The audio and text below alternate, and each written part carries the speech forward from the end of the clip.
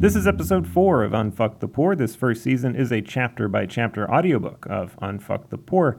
Hey, if you didn't notice, the podcast has the exact same name as the book we've been listening to. Each episode of this season is a different chapter of the book. You can find the full PDF of Unfuck the Poor along with show notes, additional media, links to references, and social and political commentary, all with a far-left lens at askaleftist.com. As a side note, if you're wondering what specific brand of leftist we're appealing to, just assume we most definitely don't give a shit about brunch and we don't believe in the thin blue line. This episode is Chapter 3, which takes a deep look into the 2008 housing crash and the unsung heroes who warned about the impending chaos of unrestrained lending and who tried to help the vulnerable citizens who would wind up taking the brunt of the fall. Actually, no. Unsung heroes is wrong. I definitely want to sing the praises of one particular hero. Her name is Gloria Waldron, and you know what? She is really, truly a great person, and after listening to her, I think you will agree. The last witness is Gloria Waldron from Acorn, and you're welcome, Gloria. Please proceed. Chairman Leach, Representative LaFalce, members of the committee, thank you for the opportunity to testify today. I'm testifying on behalf of Acorn's 120,000 plus low and moderate income family members. I live in East New York, and in my neighborhood, which is a low and middle income neighborhood, terrible things are done. The thing is that we do not only lose our homes. Ms. Perez came into us at Acorn, and she was ill for a little while, and she couldn't work. Just her husband was working, so she asked the lender to reduce the payment so that until she is better and can afford it. But they only see the gain. They don't see the pain. And what happened, she got a heart attack. She had to have a bypass surgery. Eventually, she said she didn't want to lose her house because, you see, it's different with the minority.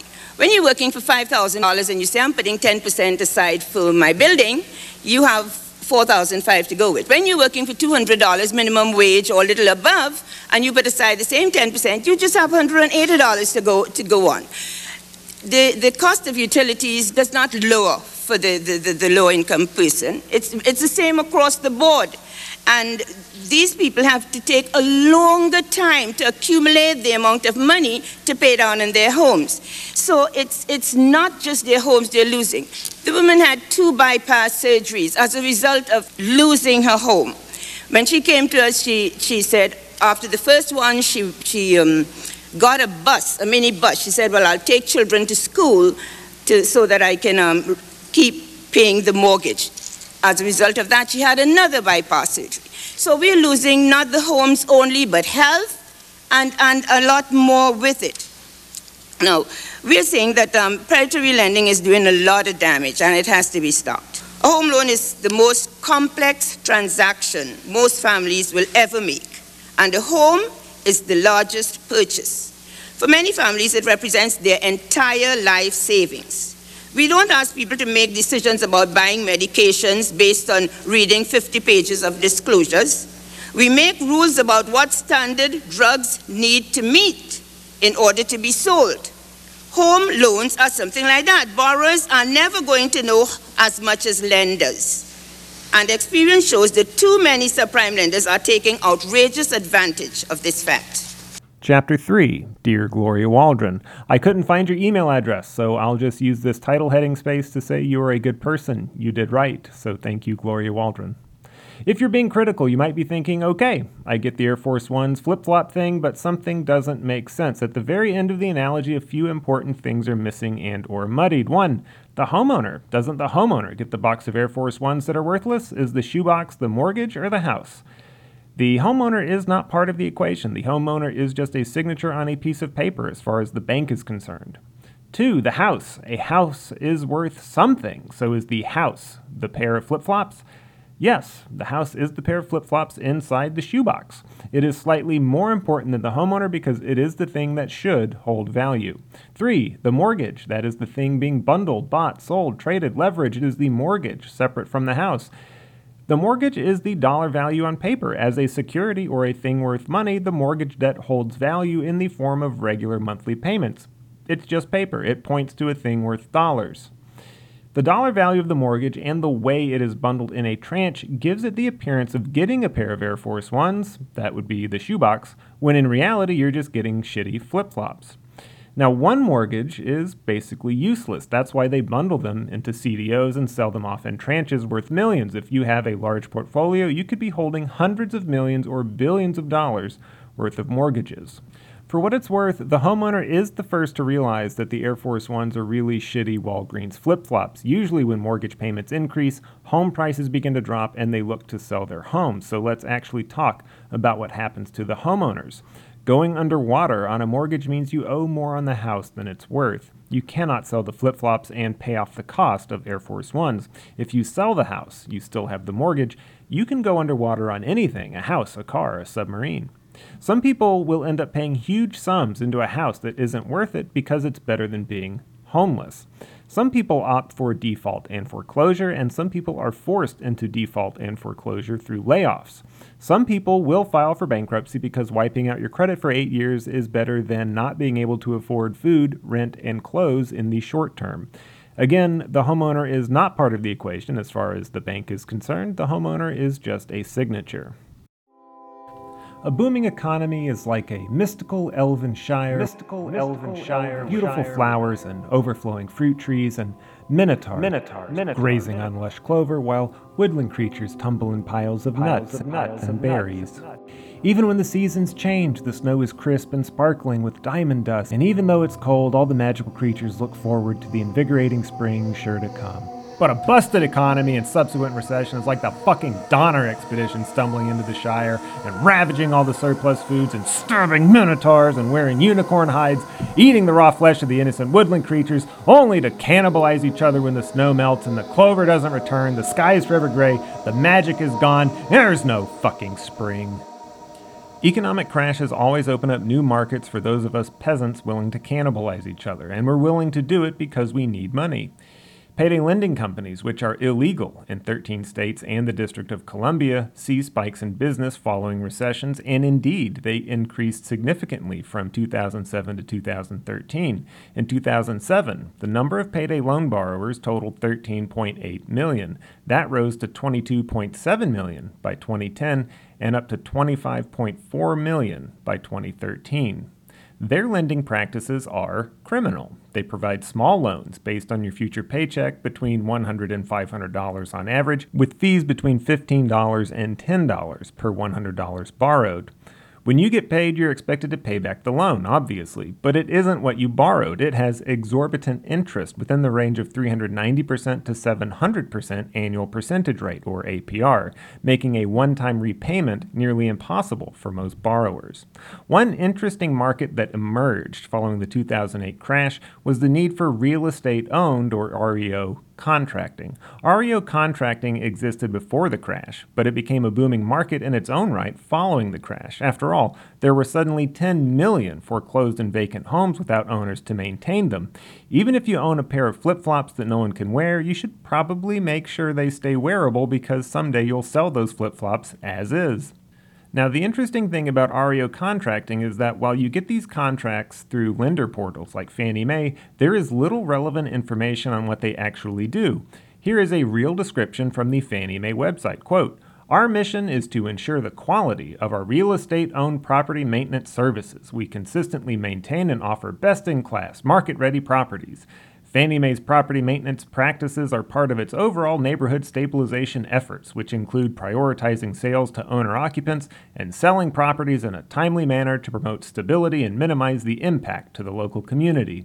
Fannie Mae's activities are at the core of the housing industry, and we strive to be America's most valued housing partner.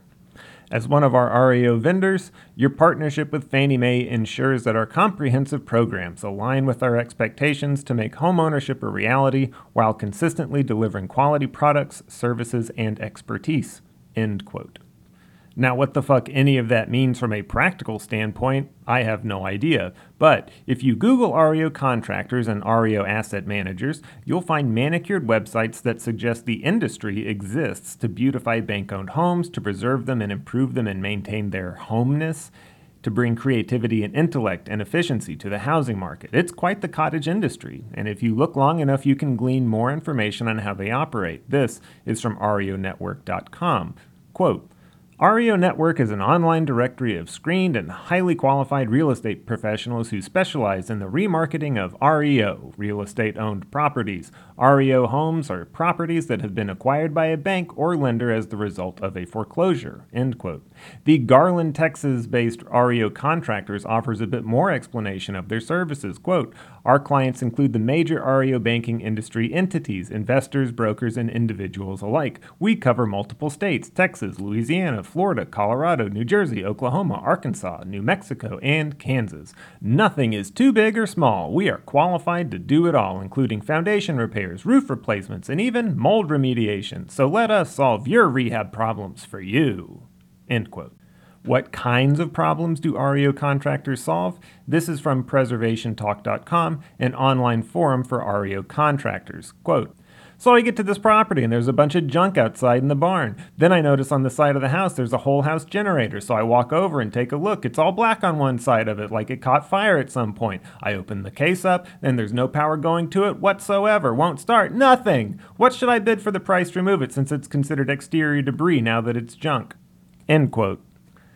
REO asset managers hire contractors who are responsible for filing liens, documenting the current state of a house, clearing it of squatters with law enforcement aid if necessary, pouring antifreeze in the toilets and sinks, draining water heaters, cutting off power, locking gas lines and water lines, boarding up windows and doors with plywood, changing locks and adding padlocks, and throwing away garbage or liquidating valuable goods left behind.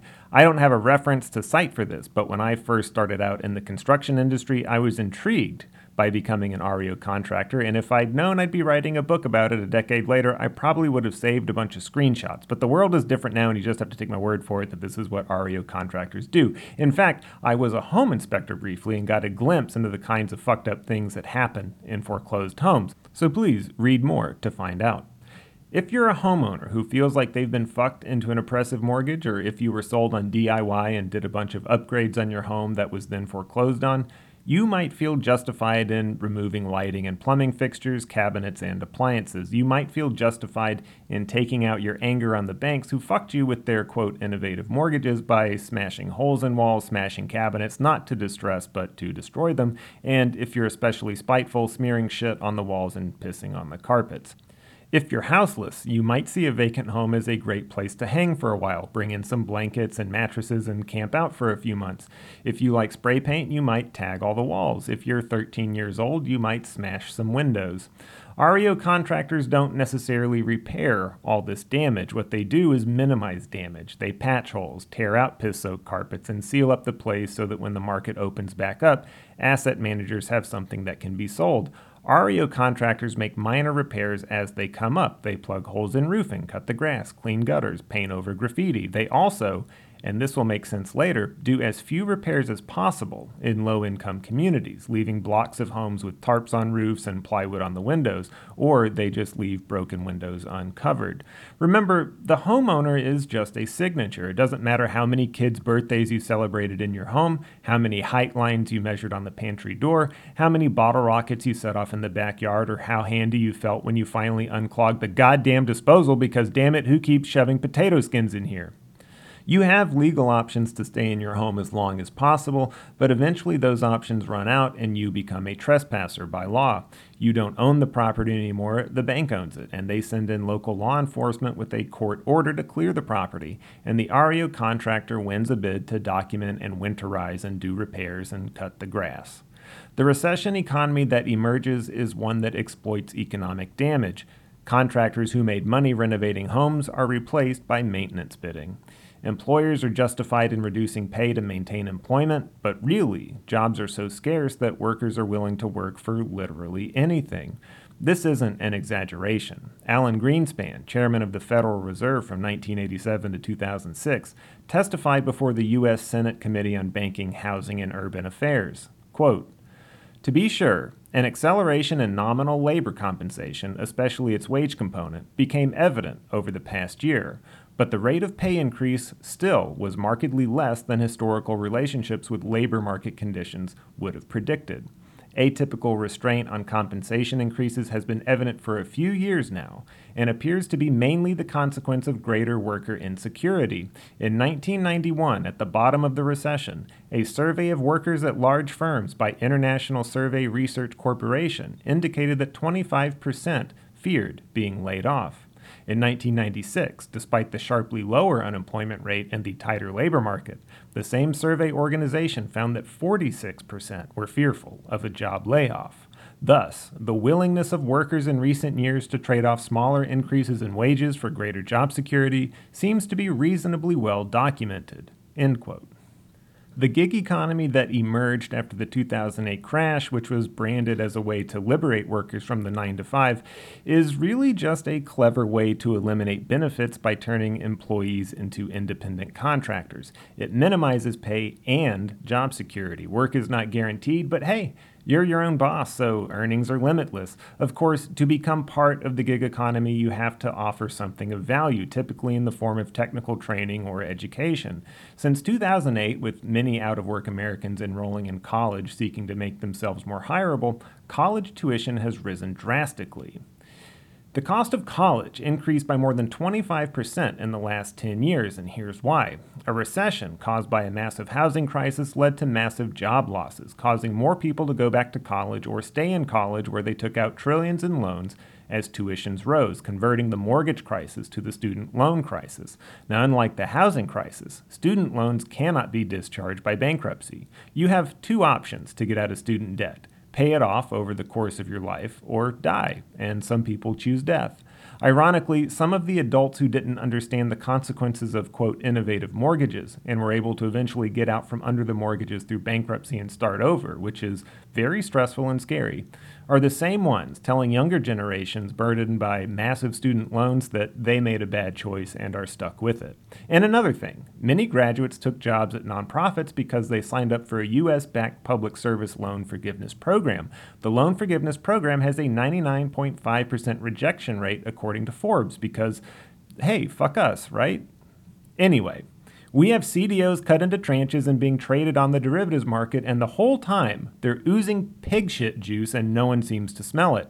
The fallout from the trillion-dollar mortgage losses will have consequences that ultimately shape the 2010s and beyond. A handful of people smelled shit and spoke up.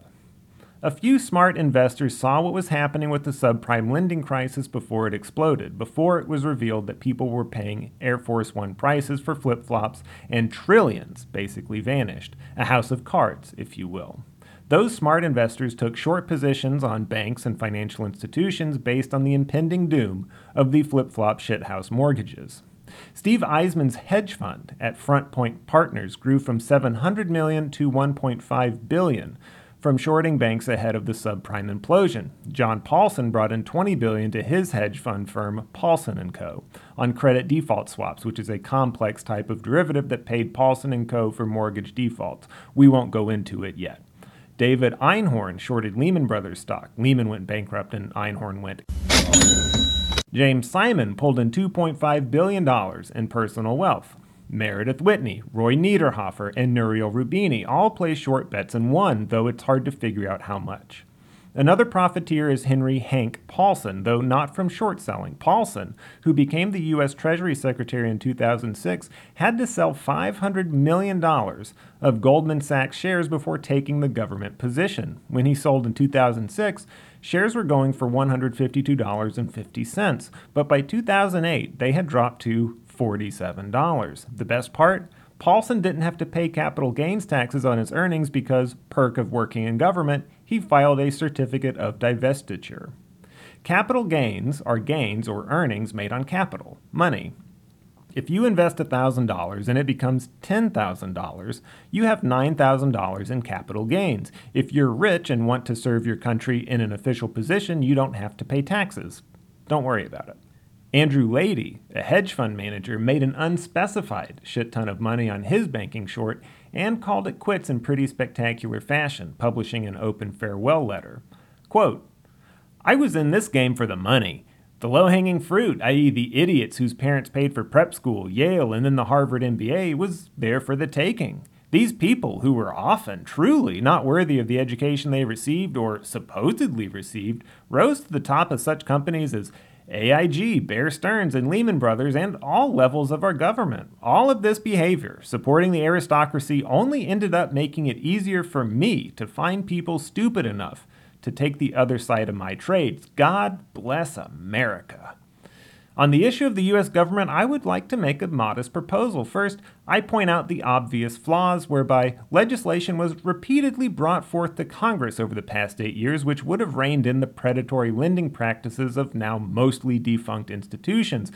These institutions regularly filled the coffers of both parties in return for voting down all of this legislation designed to protect the common citizen. This is an outrage, yet no one seems to know or care about it." End quote. And that's pretty much it. Those are the big winners from the 2008 financial crisis.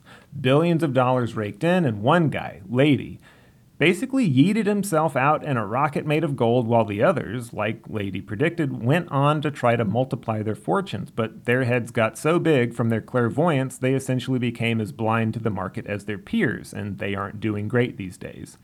When the economy starts to tank, we, the average public, think things like, man, this sounds like a real catastrophe, and I don't understand any of it, so thank God we have professionals who can handle it. The thing is, the professionals couldn't handle it. They fucked up royally, and their expertise only served to explain how everything collapsed. They left out any criticisms of convoluted investment strategies and how no one was actually paying attention to the shit juice oozing out of all the mortgage bundles. How many people work in banking and finance? Thousands? Tens of thousands? I don't really know, but a handful of people out of all of them caught a whiff of something, and their instinct, their financial instinct, was to cash in on failure. For those tasked with containing the fallout, blame was placed on nearly everything except the recklessness of the banks. For those working in government who had come from the banking sector, their banker's instinct was to reward that recklessness with bailouts, because outright failure was, well, what was outright failure but an admission that our banking system was fragile by default? The phenomenal thing about Lady's letter is he explicitly states that the people running the show were unqualified for their positions. They were, in his words, idiots. Idiots he exploited for a huge payout. They lost, he won. But wait, I smell a participation trophy. Everyone at the top is a winner. The banks, all of them, were about to collapse, and that wouldn't be good because we need the banks. They're so big and powerful, and they control everything, and they know all these words and money tricks. Gotta keep them around. So obviously, we should help them out. We should, you and I, the peasants. The 10 million bankrupt and defaulted and houseless people, and the 320 million other peasants. We should be cool with the banks asking for trillions because they are too big to fail. Shit, if they failed, that might completely fuck the economy into a huge recession that takes years to climb out of, that you might actually need to define as a depression to make sense of it. Fuck the poor. Give the incompetent brokers government money. Call it a subsidy. Call it a loan. Call it a handout. The fantasy was that the banks could get their shit together if we saved them. Hey, you want to do something fun and exciting? How much money do you think the U.S. government handed out to banks to prevent total economic collapse? Go ahead, write some numbers down. Hell, I'll even help you. So the U.S. population at the time was 330 million. So if the U.S. government handed out $1,000, for example, per person, that would be a total bank bailout of 330 billion. Does that sound right? Maybe it was $10,000 per U.S. citizen for a total bailout of 3.3 trillion. Just go ahead, play with some numbers, get a piece of paper, a calculator, add some zeros, then add some more zeros and some more. And ultimately, I'm just fucking with you because you'll never guess the number. The total bailout package, when it was all said and done, the total value was $29 trillion. That is an average of $87,878.78 per U.S. citizen, all handed out to the banks and financial institutions that caused the 2008 economic collapse. Now, just for reference, the 2019 median household income in the United States was $65,712. So that disparity is pretty well fucked. At this point, though I have meandered considerably, we have set the stage for a few things. The festering pile of pigshit mortgages is about to erupt as a full-on crapulent geyser. The recession market about to unfold will push millions of Americans into debt, wipe out $2.7 trillion in retirement savings, eliminate jobs, result in large-scale foreclosures with its own niche contractor market, increase binge drinking, especially among black young men, and generate vast wealth for literally a handful of hedge fund managers and investors who cared to pay attention. To top it off, American homeowners are about to receive a significant share of blame for losing their homes because of their subprime mortgages. Specifically, black Americans are about to be blamed. Now, all of this is enough to cause anger and resentment among average Americans, enough resentment to justify some sort of market retaliation to punish the financial institutions when the opportunity arises, i.e. GameStop. Enough resentment for most of us peasants to really, truly 100% not give a single fuck about hedge funders losing billions. How exactly did black Americans come to take the blame for the housing crash? Well, you remember when Michael Bloomberg ran for president in 2020 and people were like, that guy's a racist, something redlining, something asshole. Well, they were right. Michael Bloomberg is an asshole. In a train of thought that completely ignores America's entire history of racism and government-sanctioned segregation, Michael Bloomberg cited the end of redlining and the subsequent issuance of subprime mortgages to people who couldn't afford them as the primary driver of the 2008 financial crash. In fact, he didn't just say it off the cuff, he's made the point a few times. On WABC's The John Gambling Show in 2007, at Georgetown University in 2008, and during the Occupy Wall Street movement in 2011. From The Gambling Show in 2007, quote, "What happened here is a bunch of people who didn't really have the wherewithal to get mortgages got mortgages," Bloomberg told Gambling. Now, if they didn't have access to those mortgages, the elected officials would scream, "You're discriminating against them." Some of them lied about their income, some by a lot. Now they say, oh, well, the salesman convinced them to do it. But we live in a world where when you put your signature down, you're supposed to know what you're signing and you have to take responsibility because every time there's a victim, we've got to find someone that's responsible for it. End quote. And from 2011, quote, "It was not the banks that created the mortgage crisis. It was, plain and simple, Congress who forced everybody to go and give mortgages to people who were on the cusp." Now, I'm not saying I'm sure that was terrible policy because a lot of those people who got homes still have them and they wouldn't have gotten them without that. But they were the ones who pushed Fannie and Freddie to make a bunch of loans that were imprudent, if you will. They were the ones that pushed the banks to loan to everybody. And now we want to go vilify the banks because it's one target. It's easy to blame them, and Congress certainly isn't going to blame themselves. At the same time, Congress is trying to pressure banks to loosen their lending standards to make more loans. This is exactly the same speech they've criticized them for. End quote. Now, those are all pretty good quotes, and I'm kind of proud of myself for finding them, but if only there was some way to hear in Michael Bloomberg's own words how big of an asshole he is. Redlining, if you remember, was the term where banks took whole neighborhoods and said, people in these neighborhoods are poor, they're not going to be able to pay off their mortgages, tell them your salesmen don't go into those areas. And then Congress got involved, as local elected officials as well, and said, oh, that's not fair, these people should be able to get credit. And once you started pushing in that direction, banks started making more and more loans where the credit of the person buying the house wasn't as good as you would like. Yeah, I think that'll do for proof that Bloomberg is an asshole. That quote comes directly from his conversation at Georgetown University in 2008. Now, another interesting takeaway from that Georgetown University conversation, considering Bloomberg's short-lived presidential run in the middle of a global pandemic, is Bloomberg's comparison of health insurance companies to mortgage banks. Bloomberg said, well, I'll let him tell you. What insurance companies never assume never will happen is plague, where everybody dies. And what mortgage bankers assume will never happen is a downturn where everybody wants to sell their house. And in fact, housing's a little bit worse because one vacant house on a street can bring down the property values from the whole neighborhood, whereas one person dying probably doesn't have any effect on other people who have life insurance policies. Anyways. Now, never mind that plagues are dangerous because they spread exponentially if not controlled, because they literally affect everyone, not just people who can't pay a hospital bill or an insurance premium. And this was the fuckwit who was going to solve the pandemic. By 2020, the year of enlightenment and good times, New York Times opinion columnist Christopher Caldwell proclaimed in his not-so-subtle February 15, 2020 article, "Bloomberg is right about the 2008 financial crash," that Bloomberg was, after all, right about the 2008 financial crash. Solid opinionating. Bloomberg's assertion, as clarified by Caldwell, quote, "Mr. Clinton," that is President Clinton, "enlisted and empowered community organizers using the Community Reinvestment Act, a nearly forgotten piece of legislation from 1977 that gave community groups a way to stymie banks by accusing them of discrimination. He brokered deals. In the quarter century after 1992, $850 billion in loans was steered through these community groups. The banks took the precaution of showering gifts and grants on the community groups directly too. After 1993, the Association of Community Organizers for Reform Now, ACORN, which would later attract controversy for its role in helping elect Barack Obama president, received $13.5 million from Bank of America, $9.5 million from JP Morgan Chase, and $8.1 million from Citibank." End quote. This is all a bit much. We've got the Community Reinvestment Act, which allowed community groups to accuse banks of discrimination, ACORN, Obama, and the big banks. I wonder, did Caldwell use the Google Docs condense bullshit plugin?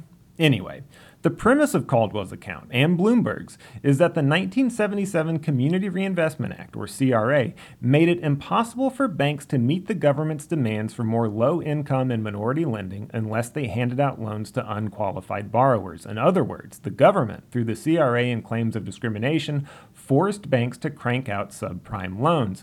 This is a common, very smart response. Unfortunately, it doesn't hold up. What exactly is a bank?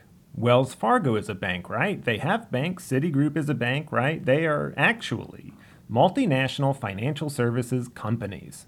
A bank is licensed to accept deposits and make loans. Sure, Wells Fargo and Citigroup have buildings that can do that, but they are enormous corporations that have displaced community banks and thrifts, traditional savings and loan banks, or community banks. Thrifts specialize in savings and mortgages and offer higher savings interest rates, and their biggest distinction is that they are designed to serve consumers and not businesses. Community and thrift banks also, and this is important, are required under the CRA to help meet the credit needs of the communities where they're located, including low and moderate income neighborhoods. And since 1979, bank consolidations and mergers decreased the number of banks and thrifts subject to the rules of the CRA by 51%. That's a loss of 10,470 such banks, dropping another 3,120 banks between 1995 and 2008. Only 25% of subprime loans originated from banks under CRA charter because they had essentially been wiped out by huge international financial institutions. Unexplained and unexplored is why Black Americans were disproportionately affected by the housing crisis, and why even middle-class or upper-middle-class Black Americans were steered towards subprime loans when they qualified for prime. So, if the assertion of both Bloomberg and Caldwell is that we are to place 100% of the blame on the U.S. government for the Community Reinvestment Act that oversaw only 25% of the institutions handing out subprime loans, then they can go fuck themselves with a trench. I mean, they're just full of bullshit. And now, finally, we can talk about race, because Bloomberg and Caldwell brought it up. Bloomberg brought it up with redlining, and Caldwell brought it up with his claim of stymieing banks with discrimination claims and ACORN. Redlining is... No, you know what? Let's go back to mortgages. Balloon mortgages were all the rage in the 20th century. To buy a home, you would make a down payment, typically 50% of the value of a home, then make interest-only payments on the loan for 5 to 7 years, at which point the bank brought you a balloon, popped it in your face, and said, "Pay up, sucker!" because the remaining balance was due then and there. The balloon is the big fat sum you owe at the end of the low payment period, though you already coughed up 50% at the beginning, so maybe it's 2 balloons. You know, in all my research, no one clarifies this. Anyway, this was not a sustainable path to home ownership if you were an urban working or even middle-class family. The Great Depression from 1929 to 1939 exacerbated an existing housing crisis. There was a housing shortage, builders were broke and not building, home loans were the pop-in-your-face balloon style, and a lot of people who could get them initially were about to default on those balloons. The Roosevelt, Franklin not Teddy, administration's 1933 Homeowners Loan Corporation, or HOLC, attempted to help by purchasing homes that were about to be foreclosed on and then reissuing extended-term mortgages, up from 5 to 7 years to 15 and even 25 years. These were more manageable loans, and they're basically the framework for the modern mortgage, but they were still loans, meaning you could still default. The government program HOLC then set out to secure the investments of the U.S. government by carefully surveying neighborhoods and designating low and high-risk areas. The risk being surveyed was home values. Would they hold their value or not? HOLC hired local real estate agents to go through neighborhoods, do some snooping, and then doodle on maps with crayons. They chose green for the best low-risk areas, or first grade, blue for still desirable, or second grade, yellow for definitely declining, or third grade, and red for hazardous high-risk areas, or fourth grade. Those yellow and red doodles still affect Black Americans nearly a century later. A comprehensive analysis of nearly 150 of HOLC's residential security maps overlaid on present-day maps of U.S. cities found that 74% of HOLC's high-risk areas are low to moderate-income neighborhoods today, and 64% of them are minority neighborhoods today. A couple things. One, the National Association of Real Estate Boards Code of Ethics of 1928. This is a real thing that featured this gem of an ethic, Article 34. A realtor should never be instrumental in introducing into a neighborhood a character of property or occupancy, members of any race or nationality, or any individuals whose presence will clearly be detrimental to property values in that neighborhood. 2. Redlining. This is how the real estate agent of 1933 fulfilled his duty to uphold his code of ethics by outlining Black neighborhoods or mixed-race neighborhoods on residential security maps regardless of income level, signaling to HOLC that they would be a bad investment of federal loans for homes and home repairs. This is a thing that Bloomberg recalls incorrectly in his Georgetown talk, and it is something that William Caldwell actually has something else to add.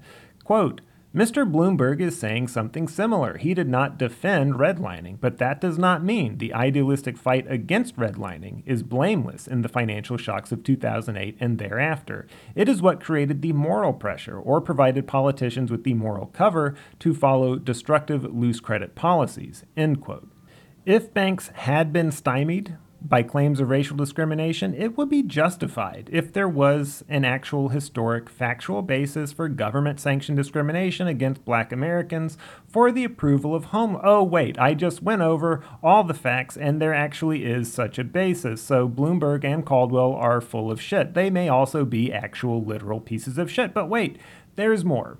Caldwell also mentioned ACORN, a non-governmental organization that can describe itself best. Now, ACORN is no longer in service, but it does still have a website, and this is taken directly from their current website. Quote, ACORN was the nation's largest community organization of low and moderate income families working together for social justice and stronger communities. From 1970 to its end in 2010, ACORN had grown to more than 175,000 member families organized in 850 neighborhood chapters in 75 cities across the U.S. and in cities in Canada, the Dominican Republic, and Peru. Why ACORN died in 2010 is complicated yet uncomplicated. The complicated part is that internal conflicts, such as mismanagement, a nearly $1 million embezzlement cover-up, and mission drift, created a situation that, should the organization encounter an external conflict, would cause it to collapse in on itself. Now, mission drift is an economics term. It happens when an organization grows or expands too quickly to focus on its core mission, or when an organization begins operating or drifting outside the goals of its mission statement, both of which actually happened with ACORN. ACORN's external conflict is actually the uncomplicated part. A man and a woman, dressed as a pimp and prostitute, solicited advice from ACORN workers on how to lie on bank loans, and they recorded it hidden camera style, edited in theatrics, such as the pimp dressed in fur coat, top hat, sunglasses, and carrying a cane. Side note, dude was white, and then released the videos to media outlets. Fox News liked the videos. Andrew Breitbart's BigGovernment.com loved the videos. The pimp did not actually enter acorn branches dressed in the disguise as described. He actually wore khakis and a button-down shirt with a tie sometimes. But he included the scenes of himself in costume to drive interest in the videos because, as we know in 2021, views are news. The man and woman filmed at acorn branch locations in Baltimore, Washington, D.C., Brooklyn, San Bernardino, San Diego, Philadelphia, and Los Angeles. And they also claimed to be trafficking underage girls. Now, why would conservative activists target an organization whose core mission was to promote social justice and strong communities? The answer might not be obvious, and it might not make any fucking sense, but the answer is voter fraud. Now, I'll admit, the pimp and prostitute thing sounds bad, and it would certainly look bad for a community-oriented nonprofit to be assisting in prostitution, tax fraud, and human trafficking. And if you edited the videos heavily enough, you could guarantee that they would look as bad as you wanted them to look. Conservative media latched onto the videos first, and because they were so convincing, it caused New York Times public editor Clark Hoyt to lament that Fox viewers were more up to speed than Times readers, and then immediately dig into the Acorn controversy. The Acorn videos came on the heels of the 2007-2008 assault on Acorn for allegations of voter fraud, covered heavily by conservative media and then followed by the mainstream media, and I mean heavily. A report by Huffington Post contributors John Atlas and Peter Dreyer explains, quote, "We expect this from the right-wing echo chamber, Glenn Beck, Rush Limbaugh, Bill O'Reilly, and their ilk. More troubling is the mainstream news media's unwitting complicity in the conservative campaign to frame Acorn. For example, 80.3% of the print and broadcast stories about Acorn's alleged voter fraud failed to mention that Acorn itself was reporting voter registration irregularities to authorities as required by law." After the unedited Acorn videos were reviewed, Andrew Breitbart said he had been bamboozled, and the New York Times retracted or corrected their reporting.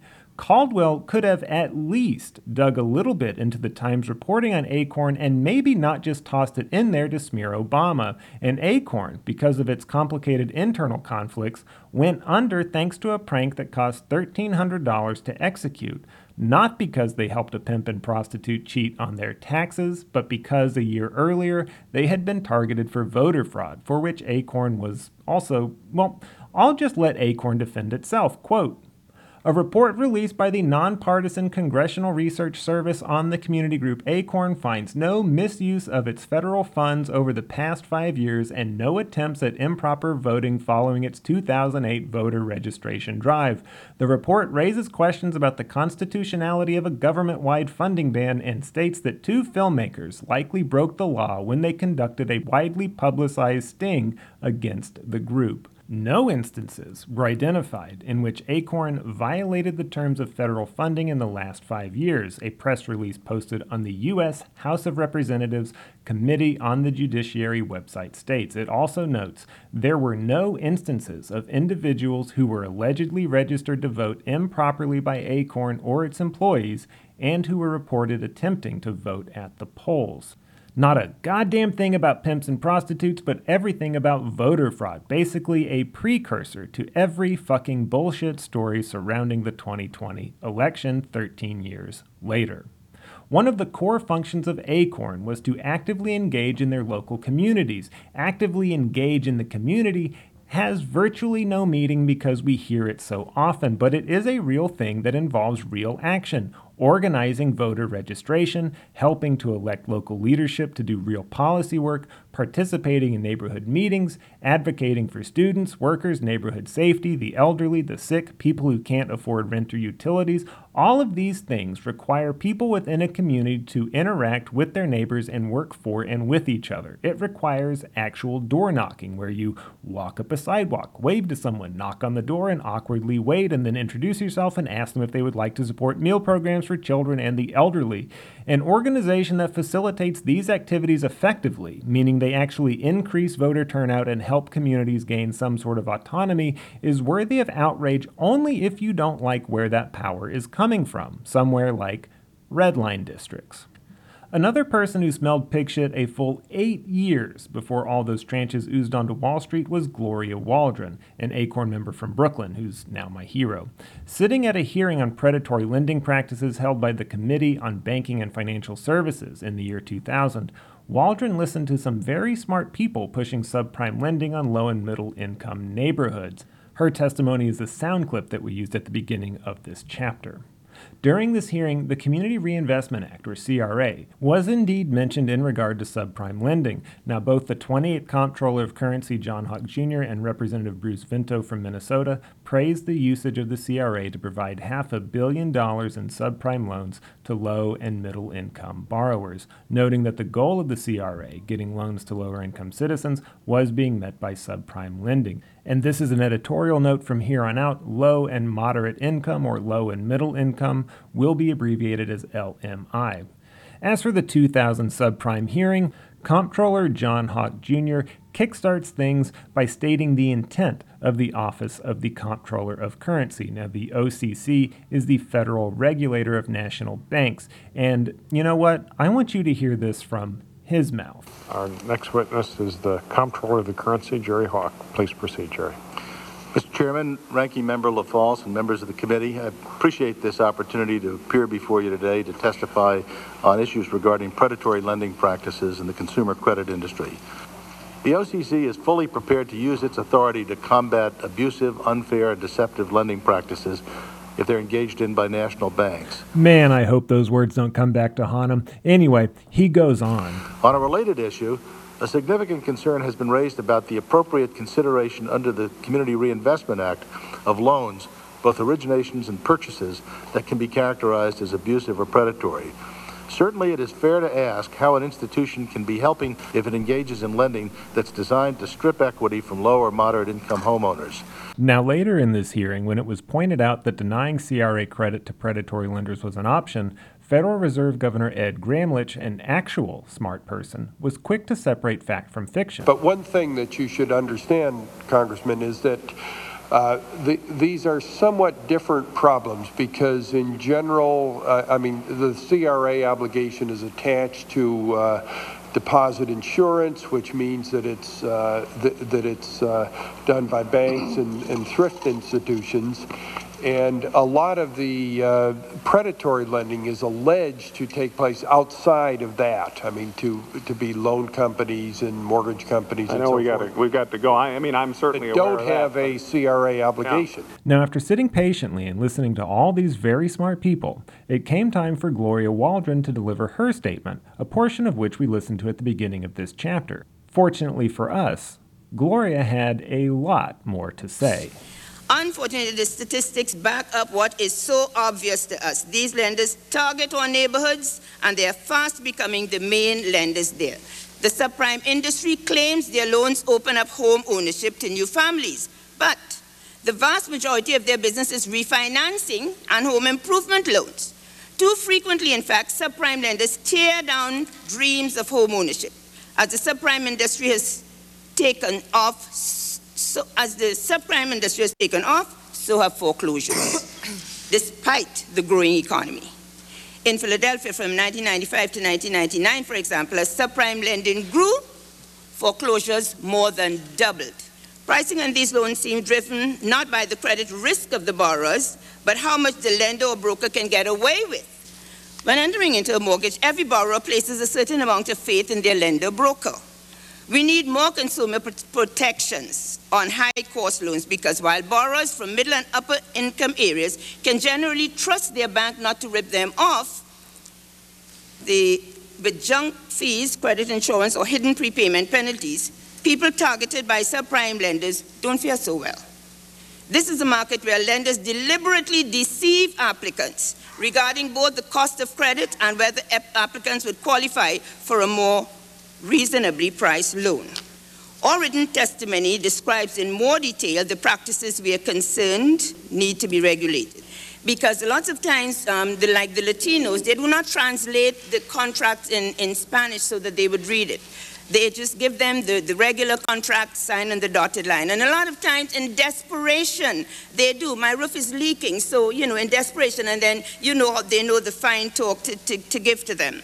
So we recommend that loan counseling be a must for these people so that they know what they're getting into. We are going to be relentless in our efforts to wipe this out because it's wiping out our communities. 3 years after Gloria Waldron's wondrous excoriation of predatory subprime lending, Roy Cooper and Tom Miller, then Attorneys General for North Carolina and Iowa in that order, ventured to the plush D.C. office of Comptroller John Jerry Hawk. They had a concern. National lenders were pushing abusive, unfair, deceptive, and highly risky mortgages.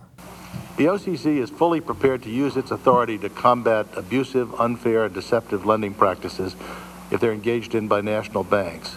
So Cooper and Miller bring their concerns to John Jerry Hawk, and they're like, we got to do something. And Hawk says, listen, guys, actually he didn't say this, I vowed to use brute force in combating abusive lending practices, and I look forward to cold cocking the shit out of reckless mortgage lenders.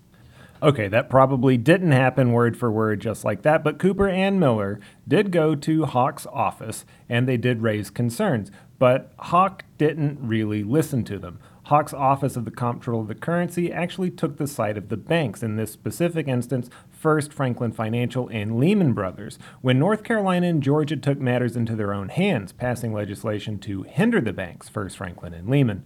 Hawk chucked preemption at them. What the fuck is preemption?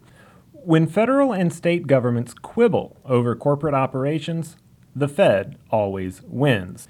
In other words, preemption means that the states don't really get to make the final decision. If the U.S. government doesn't like it, they can just overrule the state. Preemption. So John Hawk Jr. instead opted to hamper states from interfering in banks slinging pigshit mortgages. Shortly after the 2003 meeting with Cooper and Miller, Hawk went back to life as a simple country lawyer representing mortgage lenders. In response to the assertion by Kathleen Keast, former Attorney General in Iowa, who then moved to the nonprofit Center for Responsible Lending, that preemption led to the mortgage crisis, Hawk did indeed say this in 2004. Bullshit! Hawk said and did bullshit. In January 2004, Hawk filed a brief in federal court in Grand Rapids, Michigan, on behalf of Wachovia to block further examination of a Wachovia-controlled mortgage subsidiary by the state of Michigan. Hawk's OCC argued that no state could, quote, obstruct, impair, or condition the exercise of national bank powers, and that included subsidiaries.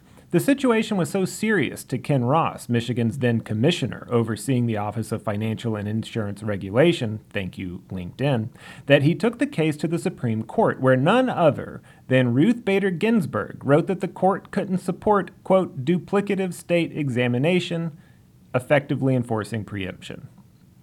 Gloria Waldron sat through a congressional hearing specifically on predatory lending, listened to Comptroller Hawk vow to use the power of his office to keep lenders in check. The OCC is fully prepared to use its authority to combat abusive, unfair, and deceptive lending practices if they're engaged in by national banks. And she gave real-world insight to the effects that subprime loans have on borrowers, often the only loans available within their communities. It was understood that in spite of CRA oversight, a huge number of subprime loans were being issued by banks not affected by CRA guidelines, and there was the overshadowing concern of financial institutions packaging these loans in a coordinated effort to take ownership of foreclosed properties. And like all things, the inverse is also true. Comptroller Hawk listened to Waldron's testimony, listened to the specific actions Acorn made on behalf of low and middle income communities to defend against predatory lending, and listened to the consequences of underregulation, how people were directly affected by being at an information disadvantage when taking out these loans. 3 years later, state attorneys general approached Hawk to inform him that the warnings issued in the congressional hearing were manifesting in real time. From warning Congress about the dangers of subprime lending to folding under internal conflict and manufactured scandal in less than a decade, Acorn's legacy of community service was reduced to a single jab in Caldwell's New York Times opinion piece defending Bloomberg's ignorant comments on redlining.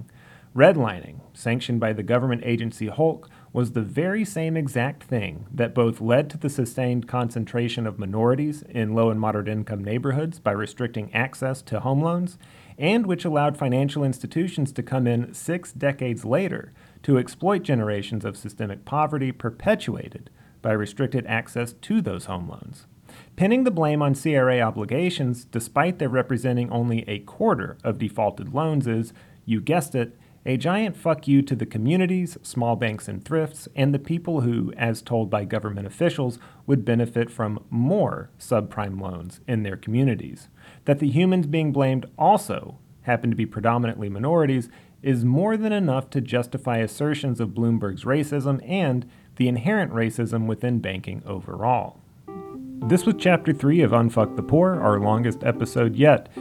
If you're like me, maybe this chapter made you a little depressed. You had a community organization, Acorn, tanked by racist filmmakers, and in case you didn't know what Acorn was about, come to find out they tried really hard to protect poor homeowners long before the housing market came tumbling down.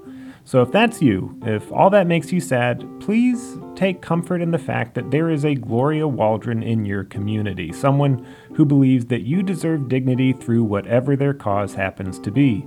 For Gloria Waldron, it was housing and predatory lending. In your community, it may be food or the environment. The people out there doing the work for people they don't even know do it all without most of us knowing their names. The most important people in history, it may surprise you, aren't written about in books. We have probably long forgotten their names. But every once in a while, they have their moment, like Gloria Waldron had hers, and it is preserved for us to see, hear, and experience decades later. If anyone listening knows anything about Gloria Waldron, we'd love to hear from you. The next chapter has a silly name, so I won't say it here. Thank you for listening.